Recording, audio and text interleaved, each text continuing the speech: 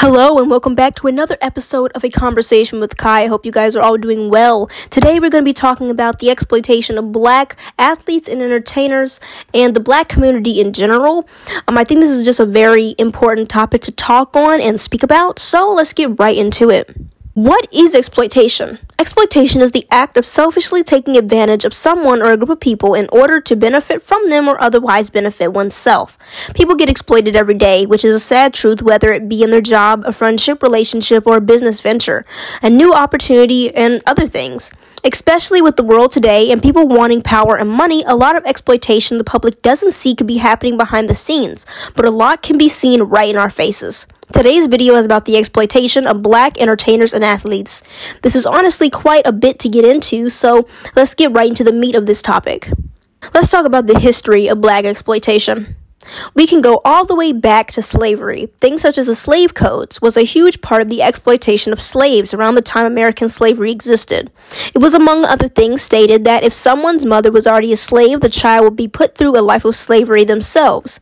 The proponents of slavery gave white supremacists the power to justifiably gain approximately $5.4 to $14 trillion worth of unpaid labor done by enslaved Africans. Even during the time of the Reconstruction after the Civil War and the Emancipation Proclamation was done, the South had a downed economy and further exploited black people and their labor and made a new set of codes called the Black Codes, which are basically the slave codes with a new name slapped onto it.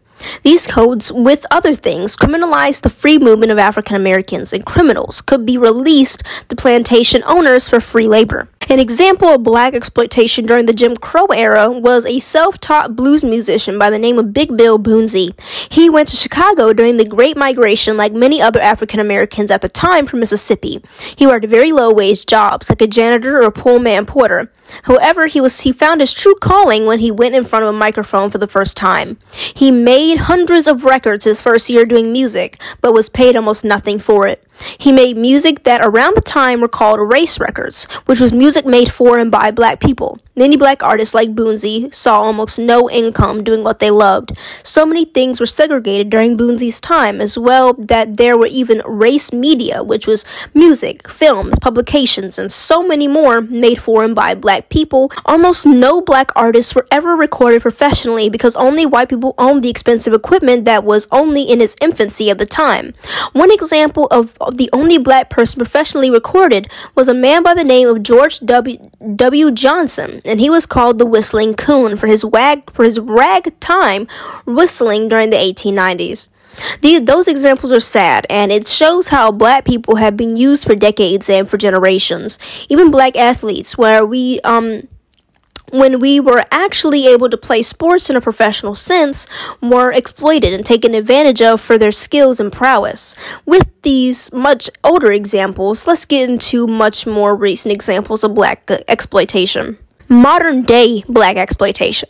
Even if it's a joke, the phrase "this is gonna get us out the hood" is sad. Some black people who grew up in poverty try to get out of their hard situation in various ways. Some either try being in sports or entertaining, which can help their financial situation by doing something that they love and enjoy. The way that things are systemically set up for black people to not succeed or at least not easily climb the social ladder unlike their white counterparts is messed up. Black people have to put in double the work, double the effort to make true strides in their lives. For those who make it, they can be manipulated by the system and exploited just as props and set pieces for an industry that truly doesn't care about them. Even things like when Lil Nas X first released Old Town Road, he was booted off the Billboard country charts. Meanwhile, white performers such as Post Malone, G-Eazy, who are in the rap genre, and Adele, who is in the R&B genre, can move into those spaces and thrive and benefit greatly from it.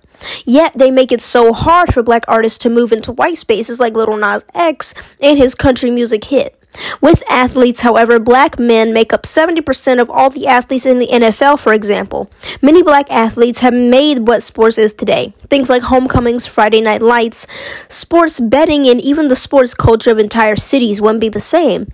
Even with being a big-time athlete, black people are not shielded from harassment, discrimination, and exploitation. A huge example of this is Colin Kaepernick, who famously took a knee during the national anthem before a game in protest of the police brutality taking place at the time. For doing this, he lost his spot on the team and was criticized heavily by the public for his supposed disrespect to the American flag and the national anthem. It was very hard for him to get back into the sport again, and since it happened, he has opted to not play again after not doing a deal with the 49ers after the 2026 season. As soon as the NFL saw him being different and breaking the norms in the sport, they couldn't handle it and he was of no use to them anymore. Even movies are not safe when it comes to the exploitation of black people. A great example of this being the wide range of blaxploitation films and movies in the early to mid-1970s. This encouraged black talent onto the movie screen during the time, but it also portrayed bad stereotypes of black people and put black people into a bad light. It was a very prominent time for black actors and actresses to become known in the movie industry and made it easier for black actors and actresses to get work, but it had its negatives, of course. With all this, it shows how truly ingrained in society it is with the exploitation of black talent and other groups as well. No matter the industry or avenue, there will always be people trying to exploit and manipulate behind the scenes, no matter who or what color you are. We as a society need to stand up to the systemic exploitation that has long plagued the black community and many other communities. It is not going to go away in one snap of a finger, but with hard work, persistence, and the constant push for things to be done, revised, changed, or even outright taken away that are pushing multiple different communities like the black community back, a difference can truly be made. Thank you all for listening to today's episode. I hope you guys did enjoy it. And also, this will be my closing episode for the entire semester, kind of closing on season 1 of my podcast. And most likely, I will not be able to continue over the summer. So I will be seeing you guys next year for season 2 of my podcast. And I promise I will have even better and also even interviews and group conversations on my podcast next year. So I'm very excited, and I hope you guys will be there to listen. Have an amazing rest of your day. Bye-bye.